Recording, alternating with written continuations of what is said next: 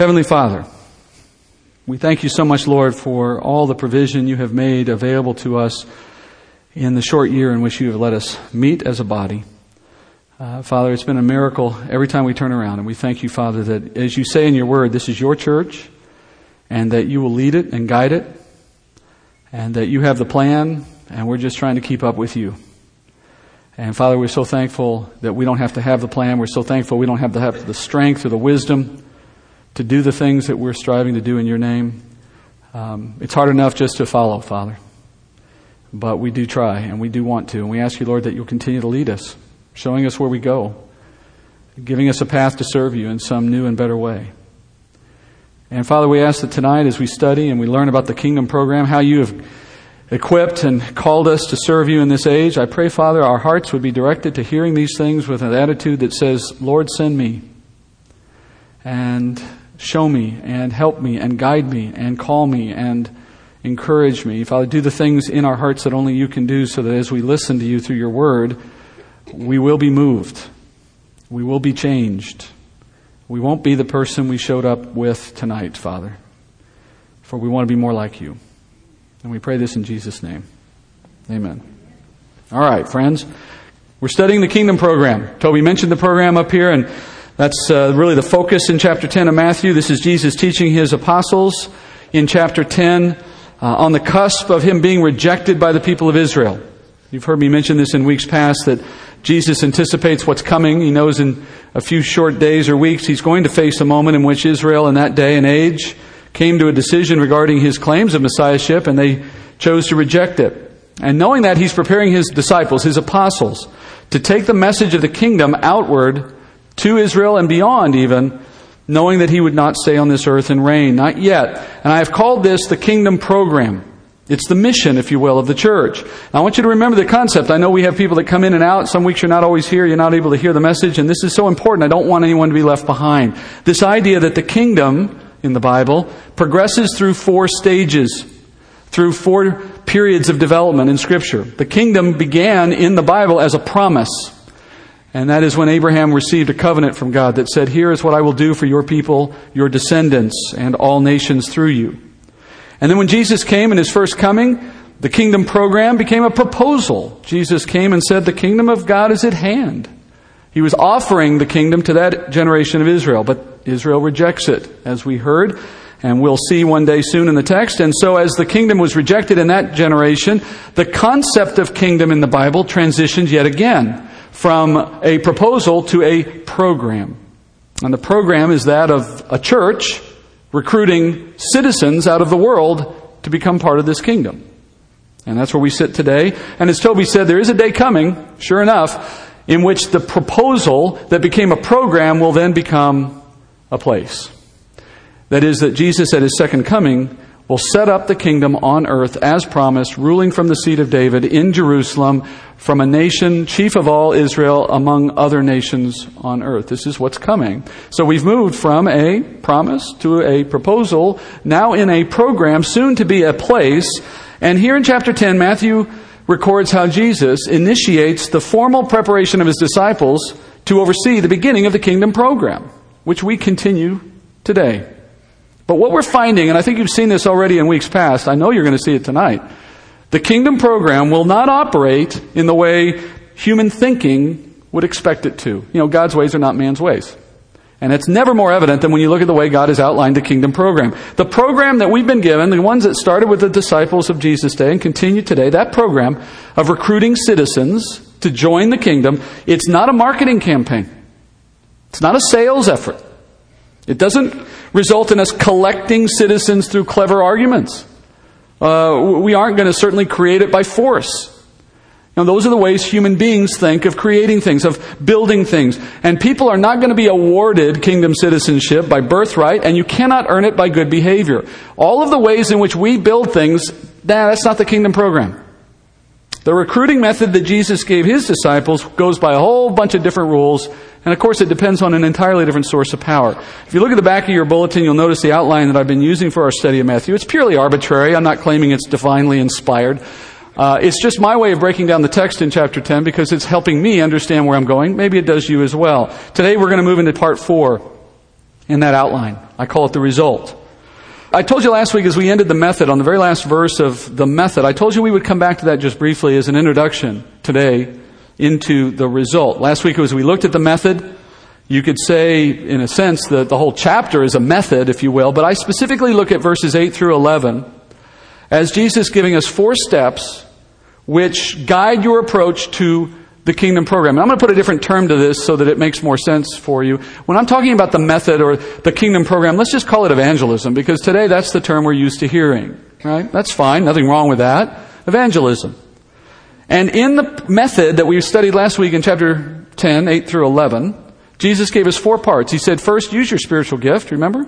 He said, that's what you've been given by God, equipped by God through the Spirit to minister to other people. And that supernatural gift you have is your superpower for one purpose, that is, to yield a supernatural result to the glory of God. In the body, first of all, yes, but Jesus has also told us it's a part of how we reach the world. Go out ministering in your gift, and as you do, God opens doors with that. God gives opportunity for conversations through your gifting, and that makes opportunity for gospel conversations. Secondly, Jesus commanded us to give our message freely, because we don't want to put any unnecessary barriers between the person we're talking to and the opportunity for eternal life. So what the Lord gave us freely, He asks us to share freely. That means you put no demands on anybody as a condition of this exchange that's taking place. Jesus, His Word, and the kingdom are not ours to sell. They are not ours to put any conditions on. So any suggestion that people should owe us something in return for the gospel, such that we would inhibit their receiving of it, is to our shame. Just give what you've been given. Thirdly, He says, go about with a posture of dependence and vulnerability, which then leads to opportunities to engage with other people. We learned this last week. Remember that if you go out with needs, you're going to have opportunity to depend on others to meet those needs. There you go. Another kingdom moment, potentially. And whenever you receive a gift of kindness from someone because you have a need, reciprocation can kick in at that point. And that other person will begin to anticipate that maybe you'll do something in response for them because they did something for you first. And sure enough, you're going to give them the greatest gift you could possibly give them in response. You're going to offer them the kingdom. That's how you can use that moment. Finally, and step 4 is where we get back into the teaching tonight. Step 4 was, as you notice there at the end, verse 11, I summed it up as do your homework. And by that I mean, Jesus says, He wants us to go out. In fact, let's just reread. I don't want to get out of the text for too long. Let's reread. I'm going to start with verse 11. That's where we're picking up tonight. And then let's read what I'm calling the result tonight, which is verses 12 through 15. So let's go there, and I'll pick up again with that idea. Verse 11, Jesus said, and whatever city or village you enter, inquire who is worthy in it, and stay at his house until you leave that city. As you enter the house, give it your greeting. And if the house is worthy, give it your blessing of peace. But if it is not worthy, we'll take back your blessing of peace. Whoever does not receive you nor heed your words, as you go out of that house or that city, shake the dust off your feet. Truly, I say to you, it'll be more tolerable for the land of Sodom and Gomorrah in the day of judgment than for that city. All right, well, that's what we have to look at tonight. Verse 11, as I said again, this is where Jesus gives His apostles that 4th step in the method as I described it. And I call this doing your homework because He says, inquire who is worthy. And what we learned last week is, what He's asking you to do is understand where's your opportunity going to be greatest under some set of circumstances, wherever you are, wherever you're looking. So He's asked us to combine this reliance on others for kindness and for our needs, combine that with careful forethought on how to make the most of every encounter. And that means things like ask the local experts, connect with other ministries in that area, partner with mission organizations, watch YouTube videos, Google it, do something to understand the community, the culture, the opportunities, what the laws say. Just be wise and thoughtful about your approach in a given set of circumstances. And here's the point. The point is, God has used those resources to help prepare you. He is at work in those things. I find it interesting how often Christians are always looking for a burning bush, and I mean literally. They think God only speaks through something that makes a good movie scene. And they forget the fact that God works through ordinary circumstances far more often. There's a theological principle actually for this idea. It's called the conservation of miracles. It's something that people in seminaries talk about. It's a simple idea. It's that yes, God can part Red Seas, He can burn bushes, He can bring hail, He can do all kinds of stuff, but does He normally do that? No. In fact, when He does it, it makes news. right? But the rest of the time, what does he do? He lets you discover information through the internet. He does things on the TV that catch your attention. He sends a friend your way at coffee and shares some interesting news, and we look back and we think those are coincidences. It's God at work, right? And the fact is that most of what God does in your life, directing you, apart from obviously the direction of Scripture itself, that's clearly a God thing, but in the more ordinary of everyday life, God is always at work. Let me say this, for example. No one's here by accident today. No one is in here by accident. I'm not saying what it's about. I don't know what it's about. I don't know if you'll ever come back. But you're not here tonight by accident. And you won't be tomorrow somewhere by accident or the next day. God is at work in your life every day. That's the sovereignty of God. And what we're hearing Jesus say here is, do your homework to understand who is worthy, but that homework is not about deciding where you think you should do your work or who you think should receive it. This is a research effort directed at learning where the Spirit is already at work in that area so that you can follow Him. This is an entirely different kind of homework. You're not trying to decide which door to knock down. You're trying to figure out which door has already been opened. That's a very different mindset. When you understand this concept, by the way, this concept that says God's already at work, I'm just trying to catch up to Him, and He's asking me to do my homework so that I'll notice Him, man, that will completely change your approach to evangelism. Completely change your idea of how you prepare, and as we're going to see, it also changes how you evaluate your results. It's the difference between searching for buried treasure using a shovel versus using a metal detector. I like that analogy because I think the human way, the normal, let's say unbiblical way of thinking of evangelism is sort of like searching for treasure with a shovel. You just depend on your strength and on your persistence, and you just think, if I dig long enough, in enough places, sooner or later I'm going to hit gold. And that's our approach to how we go out into the world with the message of the gospel. But in reality, that method just wastes a lot of time, a lot of effort. It accomplishes very little except spreading a lot of dirt around. I've seen it, I've done it, I think we all start there. But eventually, if you keep doing it, you get tired and you get frustrated. Anybody feel that when they're in evangelism? The frustration, and then eventually you say, you know what, I guess I'm not good at this. Well, wait a minute. It wasn't up to you in the first place. That us statement, I guess I'm not good at this, it's that I'm part in there that's the problem. Jesus gives us a method here that is so easy because the burden of working for Christ is light. That's the whole idea, right? He asks us to work, in effect, and I like this analogy because it's the way I like to think. He asks you to work with a metal detector before you pull out your shovel.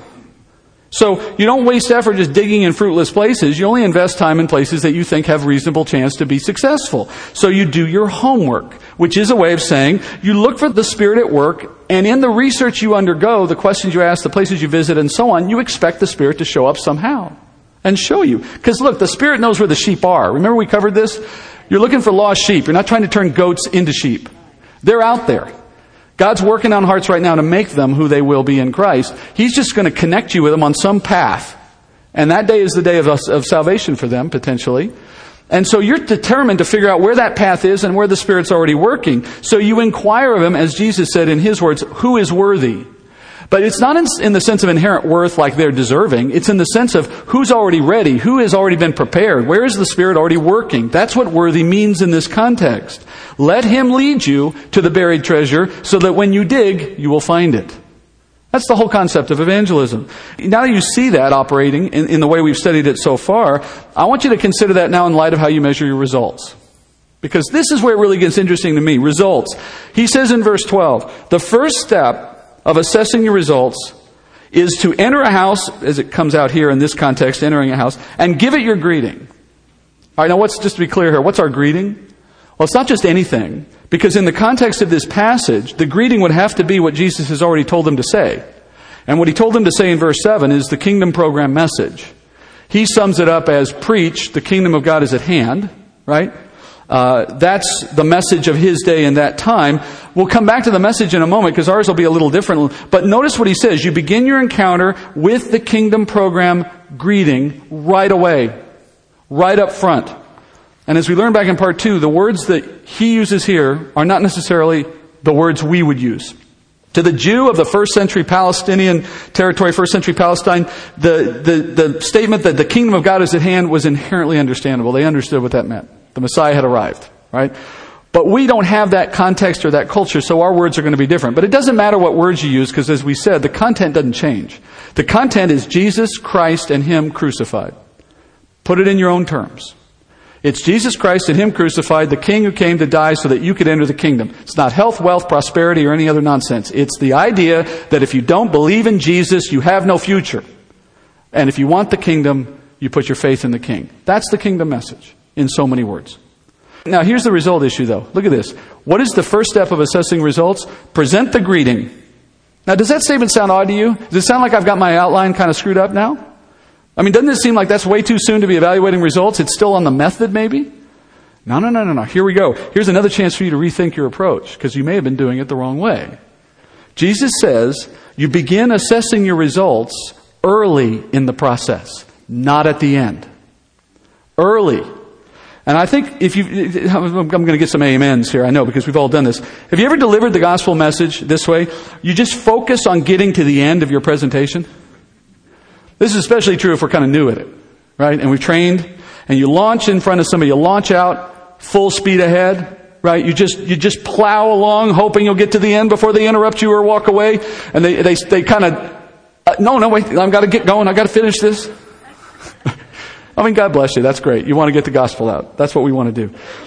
If that's how you've worked, though, or if that's how you think it works, you're not following the Kingdom Program method. You're not following the method, and you're not looking at the results the right way. You have raced out ahead of the Spirit in that moment.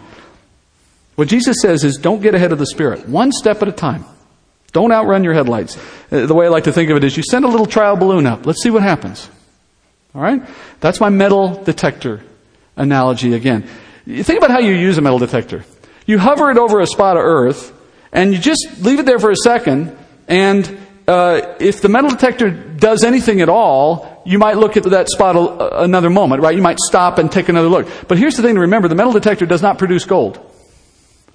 I mean, yes, you knew that, right? But think about that. It doesn't produce gold. That's not its job. It's just a way of testing.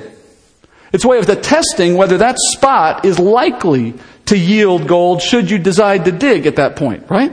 So you have to dig to get to the gold, but you wave your little thing back and forth, momentarily hoping to get a reading. If you get a response, well, you hover a little more. You spend a little more time. You inspect the reading a little bit. Is it false? Is it true? And if it gets a positive reading over and over again, metal detector goes away. Out comes a shovel. And you're after it now, right? So you have to pay special attention to the signals. You got to be sensitive to whether it's making, good responses or not. So when you give someone your spiritual greeting, you're using a spiritual metal detector. What you're doing is you're waiting to see, does this person have any interest at all in spiritual matters? Is there any life in there? Is there anything happening behind those eyes and that heart? Has God shown up here before me or not? Because you know what? If He ain't there right then, you aren't going to do anything. You won't convince them. This isn't a human process. People don't become Christians because of a mental agreement. God doesn't say, believe in your head. He doesn't say that, does He? Believe in your brain. You never hear that. Why not? Isn't this the thinking organ? Doesn't God know that? But why does He say believe here? Because it's not a mental process. It is a spiritual process which has as a consequence mental change. But you don't believe Christ here. You believe Him here. Who controls the heart? God alone. So dumping your entire presentation on someone before you even understand whether that heart is ready is like working with a shovel. It's like saying, I'm just going to blindly keep digging at this hole and hope I get to somewhere by the bottom. Maybe there's a sheep down here somewhere. I'll just keep looking. That's not how it works, friends. When the Spirit points you in a certain direction, He leads you to a person, He creates a moment, and you go into that moment with eyes that understand, maybe this is something I have to look at. Maybe God's doing something here. And you go into it. You should not lose that perspective all the way in. You should continue to say, Jesus, what do I say now? What do I do now? What do I do now? You don't just say, I got this from here, Jesus. I got it. No, we're good now. You go on to someone else. You have to have the Spirit's leading through the whole process. So practically speaking, what am I talking about? Well, these spiritual metal detector moments, they play out in a lot of different ways, probably endless ways. They're always fascinating to watch. You could ask simple questions like, and I've seen this, actually I have a good friend who's an evangelist, full-time missionary, and he does this work a lot, and I watch what he does when I'm with him. And he'll start a conversation with something like, Has God been doing anything in your life lately? And you can ask anyone that question. Has God been doing anything? Or another one would be like, have you been reading the Bible lately? And you'd be shocked how many people would say, well, it's interesting. I did read it recently. I didn't understand it, though. Where do you think you go with that? Well, tell me what you were reading. Just like Philip, right? He's asked questions like, do you have any questions about Jesus? One time he struck up a conversation with a taxi driver. He does this all the time. Taxi, Uber drivers. He always sits in the back. He always says the same thing as the start of the conversation. He says, do you like to talk about spiritual things? A lot of these guys are Eastern. A lot of them are Pakistani, Indian, Filipino. I mean, a lot of these people come out of very spiritual cultures, if you want to use that terminology. And as a result, that kind of a question doesn't put them off. They kind of find it interesting. They open a door for you. All right? In other words, if somebody indicates they're going through difficult times in life, ask if you can pray for them. Ask if you can give them counsel out of the Word. There was a guy I had lunch with one time. I love this example. We're getting ready to have lunch. The waitress comes, can I get you anything else? And he says this. He says, no. And he says, by the way, we're Christian. We're going to get ready to pray here over our meal and thank God for our food. Is there anything we can pray for you about? And to see the expression on that woman's face was priceless. She sat there and she goes, and then she unloaded on us in a divorce or something was going on. I don't even remember what it was. But it wasn't like she just said, oh, no, I'm fine, thank you. We had a meaningful conversation for about a minute and a half. And we prayed for her. And, those are the kinds of things that are spiritual metal detectors that don't hit gold every time. We know that. But what they're trying to do with this is you're trying to listen for the Lord's voice in any moment of the day or any time in your day. And as you put out those feelers, you let God show you what's coming next. It's just that simple. It's just that easy. I've tried to use that example of the waitress one myself a few times, and I always forget. After they've already dropped the food and they left, you're like, I should have told her I was going to pray for her again. You have to train yourself to think like that. Now, having said all that, there are wrong ways to do this. And I don't want to, we could do this all day. There's a million ways, I know. But I just want to give you some guidelines so that you understand what I think Jesus is asking of us here. There are ways that you can go about this that will give you misleading results, or what you might call false positives. And it's because you asked the wrong kind of question. For example, if you ask someone if they're interested in Christianity, or if you ask them if they want to be a Christian, you're likely to get a false positive. Because those terms come with a lot of baggage. A lot of baggage in our culture. A lot of people think they are Christian, or think they know what it means to be Christian, because they grew up in a Christian home. Or because they grew up in the southern United States. Or because they watch TBN. These are the kind of things that pass for what it means to be Christian. All right? Or because they were dragged to church most of their life. Who knows what kind of church, right? You might meet a Mormon who says they're Christian. You might meet a Jehovah's Witness who claims to be Christian. You meet a Christian Scientist who claims to be Christian. There's people out there who appropriate the name of Jesus and have no understanding of the gospel whatsoever. Right? So the kingdom program, let me be clear, because I'm being clear based on what we've seen already in the text. The kingdom program message and the kingdom program itself is not about leading people to church. It is not about leading people to a book that you want them to read, or a podcast that you want them to listen to, or even a great website with lots of great Bible teaching that I happen to know about. Look, I'm happy if people want to listen to good Bible teaching, but that is not the kingdom program. All right? Because even if they say yes to those offers, friends, you still do not know if they are willing to respond to Jesus. There's no indication at that point where their heart is. You haven't thrown up a trial balloon that you can act on in the moment. In a sense, you've passed the buck to somebody else to do that. The kingdom program is about leading people not to those things, but to a person, to Jesus Christ. And of course, it is okay to invite someone to church. Of course, it is all right to give them a book or whatever else. Those aren't a problem. It's just that they're not a substitute for the gospel. Right? That's not the first thing you care about. Remember Paul's example in Athens from Acts chapter 17? You probably know the story. I'm not going to give you the whole of it, but just a quick reminder of this. I'll read you from Acts 17:16, where Paul goes to Athens in Greece on one of his missionary journeys. And it says, now while Paul was waiting for his companions, waiting for them at Athens, it says, his spirit was being provoked within him. Notice that? Spiritual metal detector. His spirit was being provoked within him as he was observing the city full of idols. And so he was reasoning in the synagogue with the Jews and the God-fearing Gentiles, and in the marketplace every day with those who happened to be present. Sound like our method? And then he goes on. And also some of the Epicurean and Stoic philosophers were conversing with him. And some were saying, What would this idle babbler wish to say? And others, he seems to be proclaiming of strange deities because he was preaching Jesus and the resurrection. Kingdom message. And they took him and they brought him to the Areopagus and said, may we know more what this new teaching is which you are proclaiming? For you are bringing some strange things to our ears, so we want to know more about these things. That's our method right there. You see that at work? Verse 16 of that chapter, Paul was doing his homework in Athens. He was trying to figure out who was worthy. He was looking around, noticing idols, talking to people in the market, and sure enough, God intersects him with some men who happen to be there on that day, and in their conversations, he preaches the kingdom message. And now notice, they didn't say, oh, Jesus is Lord. What did they say? You're talking some strange stuff, dude. But we're interested. That's it. That's your metal detector. Paul was out there sweeping the crowd, and he got one guy.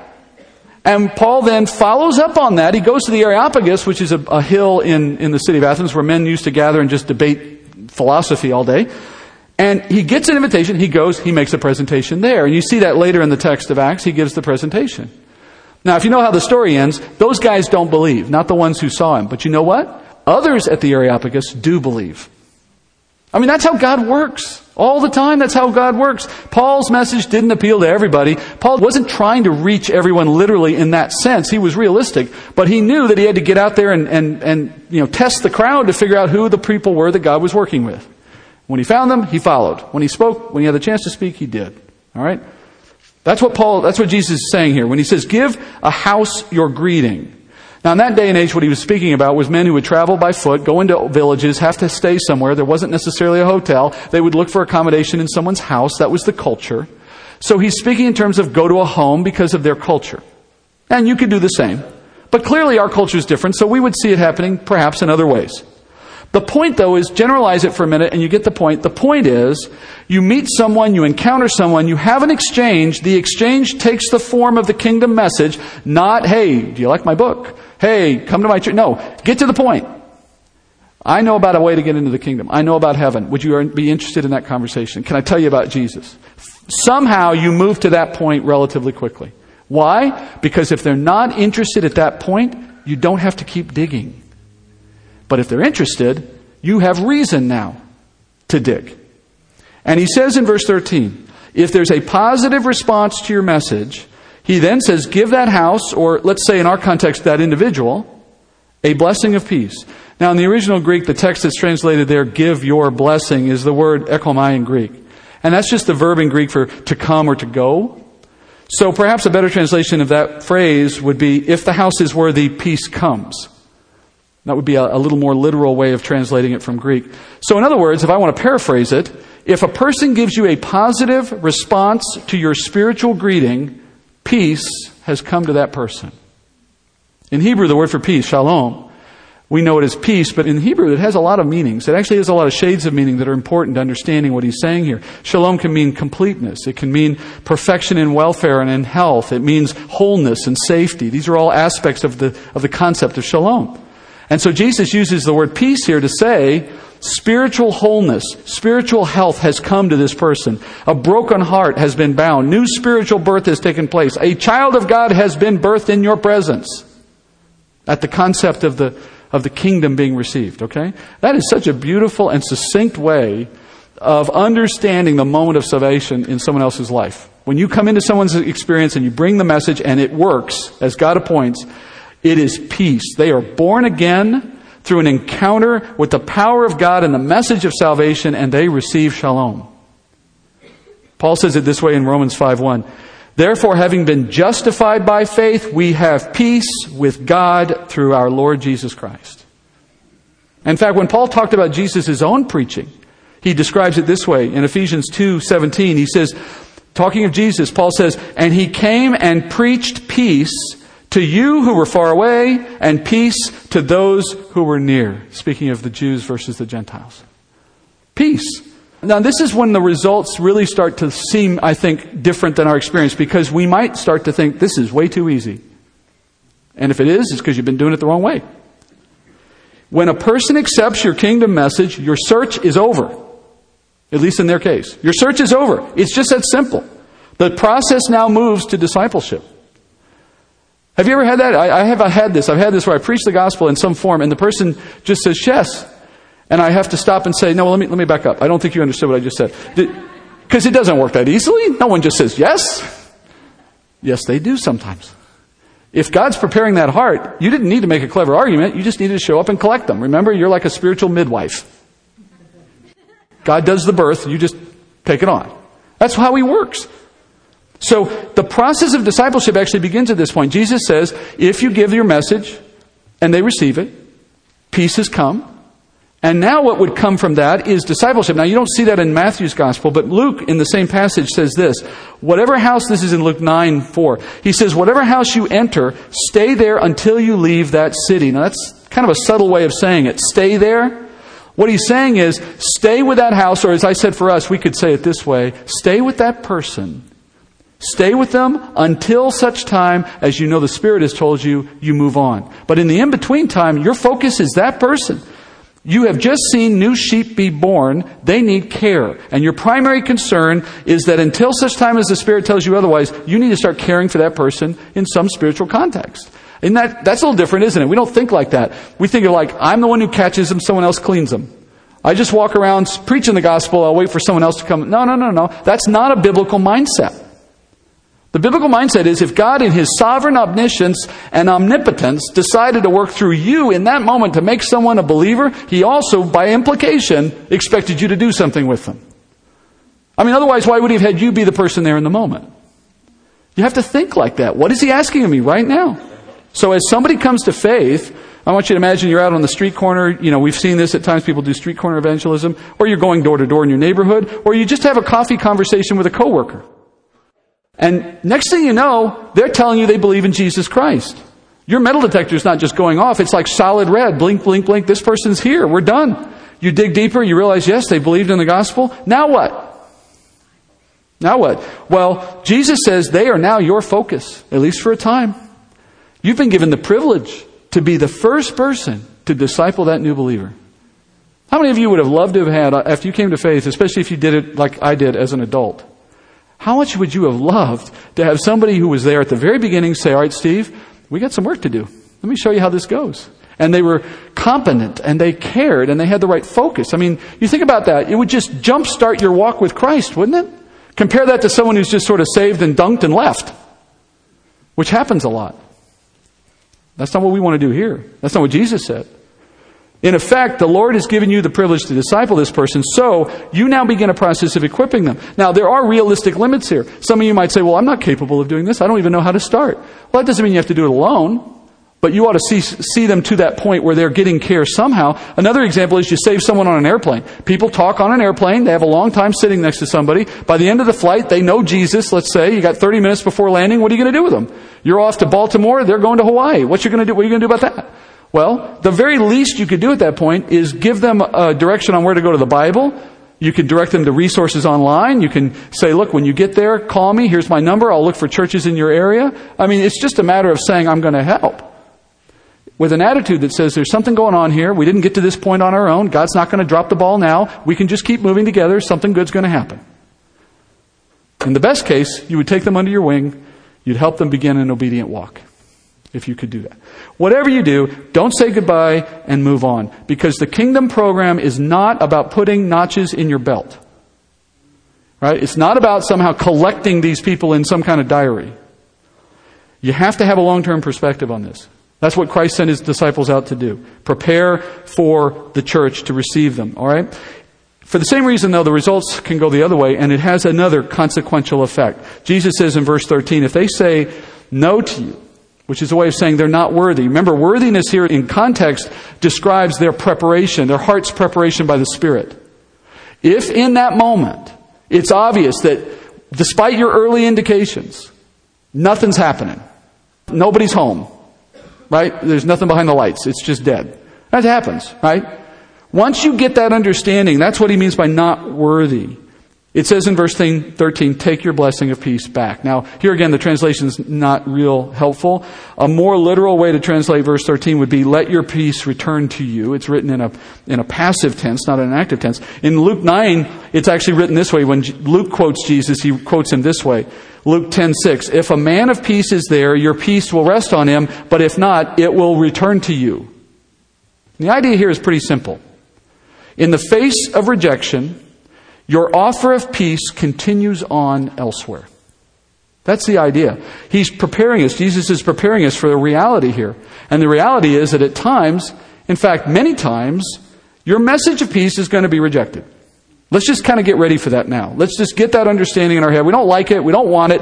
But let's not be surprised by it. It's going to be rejected. It's going to be rejected a lot at times.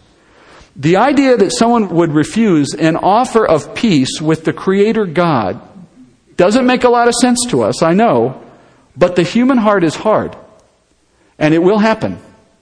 Now, here's the issue. If you worry too much about that, that is, if you are tempted to come up with an alternative method or an alternative message in the hope that you can overcome those objections, you can get more results, you can increase your take, you can hit your sales goals. All right, if you do that, you've walked away from the kingdom program. Instead, it's become Steve's program. Steve is making disciples of Steve. Steve is collecting people to his own glory. Steve is building his own program. If you try to make improvements in what Christ told us to do, that is, if you innovate, you will get some more yeses probably than you get nos. But they're not agreeing to what you think they're agreeing to. And I know that thinking may seem sensible to some of us, and I'm sure it's well-intentioned, but it's wrong and it's dangerous. To be honest, friends, Jesus did not ask us to innovate. You cannot find that in the Scriptures.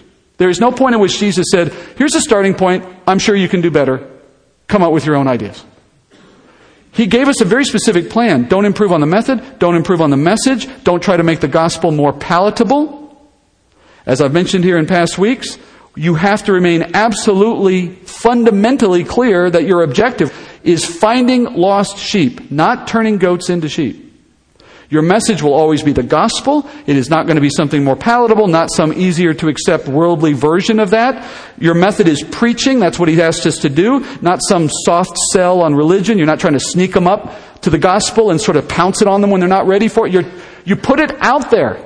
Plain, simple, in front of them. And let the metal detector go off when you find a sheep. And if it doesn't go off, you weren't going to get them to Jesus. I don't care what you did.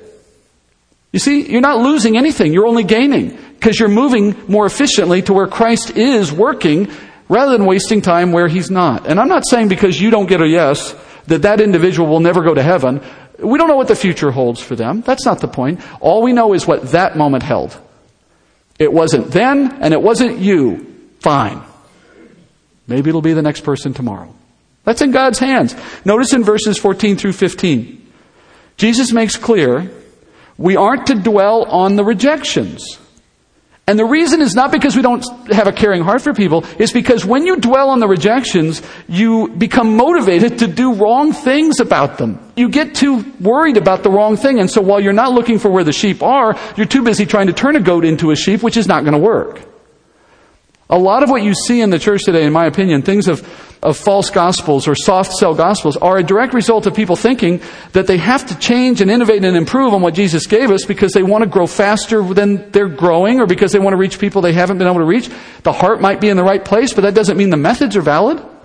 And it certainly doesn't mean that the people they're collecting are the people that they think they have. Jesus said, regardless of whether they reject us or the gospel itself, our response is the same. You notice he says that in the text. In the verses I already read, he refers to those who don't heed our words. He says, those who don't heed your words, or those, he says, who they don't receive your greeting, or they don't heed your words. Do you see that? That refers to whether they don't accept you, or whether they don't accept the message. You get both. You'll get people who just, you try to start, they don't have anything to do with you. You're that Christian, fundamentalist, Bible-thumping, you know what? I don't want to have anything to do with you. All right? That's someone who's not accepting your greeting. Then there's the people who give you a hearing because they try to be polite, and as you get into the depths of it, they say, that's good for you. That's not what I believe. Now they're not heeding your words. Either way, Jesus says, shake the dust off your feet and move on. He says, do it no matter why they reject you. Now, in that day, travel was mostly by foot. And you walk generally in sandals, maybe a leather shoe. The roads were hard-packed soil, or maybe they were brick or stone-lined roads. But in any case, it was always dusty. And if you walk long enough, a traveler's feet would get caked in dirt. And as you came into a home seeking shelter, it would be customary for the host to offer to wash the person's feet as a form of hospitality. And if you've ever had your feet just really caked with mud or dirt, it's not comfortable, right? It's a nice feeling to clean your feet after you've been dirty all day. And that kind of hospitality was very important in the Eastern culture. It still is today. I mean, it's considered the height of incivility to not show hospitality to a guest in these ways. So look at what Jesus just said. He says, you're on the edge of town, you're leaving, and you're having to shake the dust off your feet. What he's saying is, if a traveler has to shake dust off his feet after being in a town, it means that town did not give that traveler a good reception. They did not receive the hospitality there that they should have. It's a severe indictment against that town, and it's to their shame. So Jesus said those in his day who had heard and received the kingdom message through these emissaries that he sent out and rejected it will face a harsher judgment than Sodom and Gomorrah. And what he's speaking about here is something very unique. He's speaking about the circumstances of that generation of Israel as a result of rejecting Messiah in their day. And we'll take a closer look at this at chapter 12, when he actually is rejected. I don't want to do it here tonight. The point for us here is more simple than this. It's not cultural. It's very simple. That when your message is not received, friends, you still get a testimony in that moment. The testimony of the man in his example was he testified against them by shaking off dust. And in a sense, you do the same thing. You come to the moment bringing someone a message of grace and mercy, and what you hope for is a testimony of faith, of salvation through repentance and faith, right? You hope for that testimony every time. But instead, in many cases, what you will find is the Lord has chosen to use you and that moment to produce a testimony of judgment. And there's two kinds of testimonies in the Bible. There's the testimony that you can do that is unto salvation, unto God's glory and to the individual's benefit. But there's also a testimony against people. You know, the Bible talks about 2 or more witnesses who would testify against someone. It's up to God to decide how he will use our work, not us. If you are faithful and you obey, you will get both kinds of testimonies over time. And you do not control which one you get when. But you have to be content with whichever one God gives you in that moment. That is part of the kingdom program. God may use you as a witness so that someone comes to know the truth, or he may use you as a witness against someone. Either way, it's in God's hands. You're just called to be obedient. And so it may be obvious to say this, but the kingdom program will not result in salvation for everyone who hears. The truth that you have, you share because God has asked you to share. You don't dig deeper than the Spirit asks you to dig. You move on. So when Jesus says someone who rejects the message sees the peace return to you, here's the concept. And it's a very visual one. I want you to think of it this way. He's simply saying, look, you've detected that the Spirit's not working. You've realized that God's not with this individual. And you therefore understand that there's no opportunity in that moment to bring faith to that heart. And if the Spirit's not working, what that means is your message went in, hit that hard heart, bounced back, and you've got it back. Your peace has come back to you. All right, what does that mean now? I still have it to give. I still got someone else there that needs it then. Bing, bonk, okay, well, let's go to the next person. That's the concept. Do you remember in Luke 14, there's a parable in Luke 14 where Jesus talks about a king, a ruler, who sets a banquet table, and he invites those he wants to see at the table, and those who are invited to this banquet refuse to come to the banquet. So then he says to his servants, well, you know what we're going to do? We're going to go out and we're going to look for more guests. Now, why doesn't he say this? Why doesn't he say, well, gee, they refused my invitation. I guess my invitation might have been wrong. Let's reword that invitation. You know what? Maybe it's the menu. Maybe they didn't like the menu. You see, that's the world's way of thinking about the problem. And unfortunately, that's sometimes the way the church thinks about the problem. We sent our team out. We brought the gospel. We had no converts. What are we doing wrong? Maybe nothing, except learning. except experiencing something God wants you to experience. I'm not saying you can't do better. I'm not saying there isn't some opportunity to think about your process. What I am saying is, don't change your method if it's biblical. Don't change your message if it's the gospel. That's not changing. In the parable, the king tells his servants, just look for more people. Go further. Go farther. Choose new ones. And they end up filling that table with people. Same message. Same invitation. Same banquet. Different people. Now you know in that parable, the king is Jesus. The table is the kingdom. That is, it's the supper that inaugurates the kingdom. The first group of guests were the Jewish generation that rejected him. Who are the ones that eventually accepted that invitation? The Gentiles, which include us. And we then also become the servants that find the person who's going to sit next to us at that same table. So friends, I've ended every one of these weeks that we've taught in this chapter with a challenge, right? Tried to take what we've learned and ask you to do something with it, right? In past weeks, I've asked you to go out from this building with a willingness that says you didn't just learn this so that you could have something interesting to talk about at dinner. You learned this because God brought you here because He's going to do something with it. That's someone who knows the sovereignty of God. Week 1, we learned about the fact that we're seeking lost sheep. We're not making goats into sheep. And so I asked you to go out of here with spiritual eyes that said, people you meet might be a lost sheep. Be sensitive to that.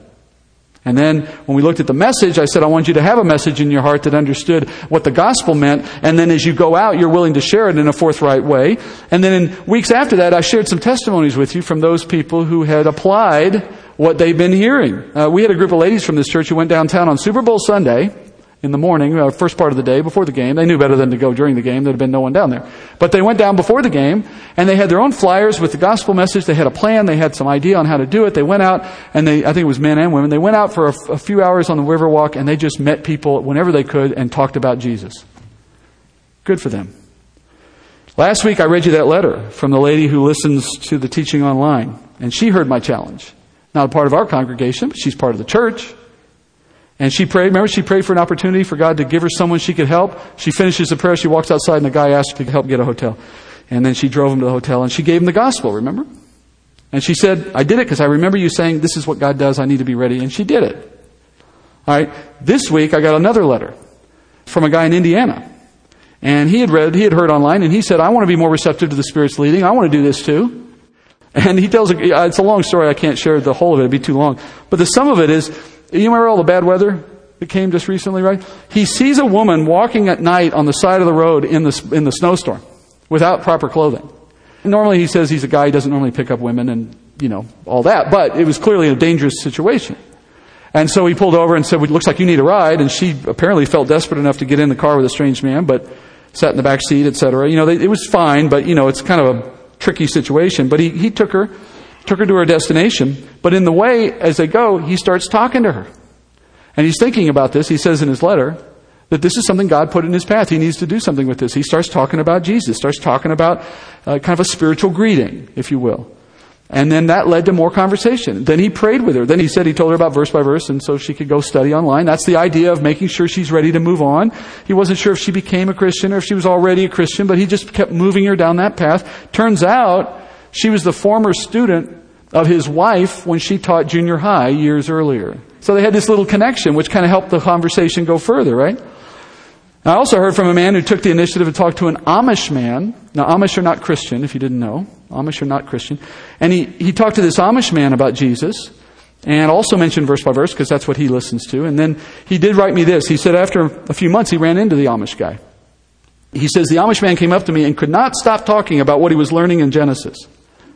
And he talked about what he liked about the way we teach, etc., but he was focused on the Bible. And then he told me, the Amish man said, I'm texting all my friends and my neighbors in the Amish community about this website. I'm predicting he will not be part of the Amish community much longer. And then this guy who wrote to me about this said, well, then I told, and this sounds self-serving, I don't mean it that way, I just want to hear the heart of this guy.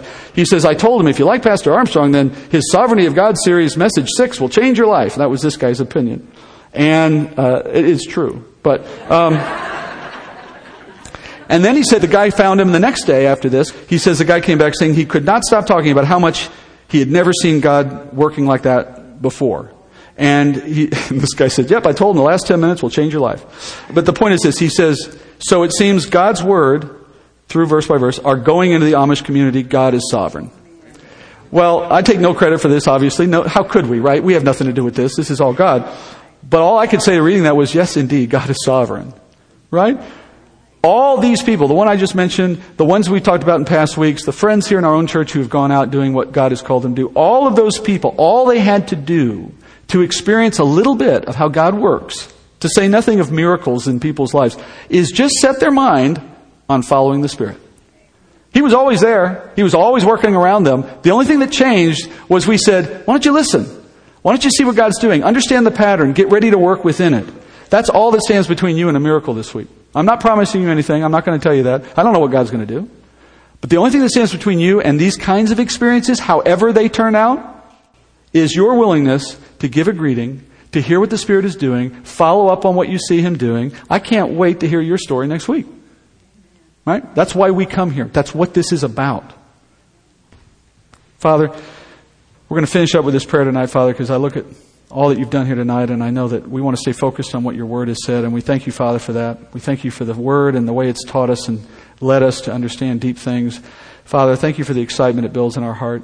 Each of us in our own day and week ahead is thinking about where we're going to be right now, I pray. And that there are people in our path we're going to run into, people we may have seen for years, people that are just part of our everyday life, or maybe it'll be a stranger, Father. You'll send somebody our way. And it'll look like a day, any day we've ever had, Father. You're just going to let the day roll out, but something in our heart will light up. We'll know that that's the moment that you're doing something, because you can talk to us. We know that, Father. And as you talk to us and as we hear that, Father, and now that we've been prepared through your Word, I pray, Father, you would give us courage and confidence and excitement and anticipation. The kinds of things, Father, that will propel us into a conversation. And even though we don't know all that we would say, and even though we can't be sure we have all the details right, Father, we don't need those things. We know you have it all prepared. We just ask you, Father, that you wouldn't let us sit on the sidelines any longer. Thank you, Father, for helping us move in this direction so that we can enjoy the blessing of walking with you now and building your kingdom. We pray this in Jesus' name. Amen.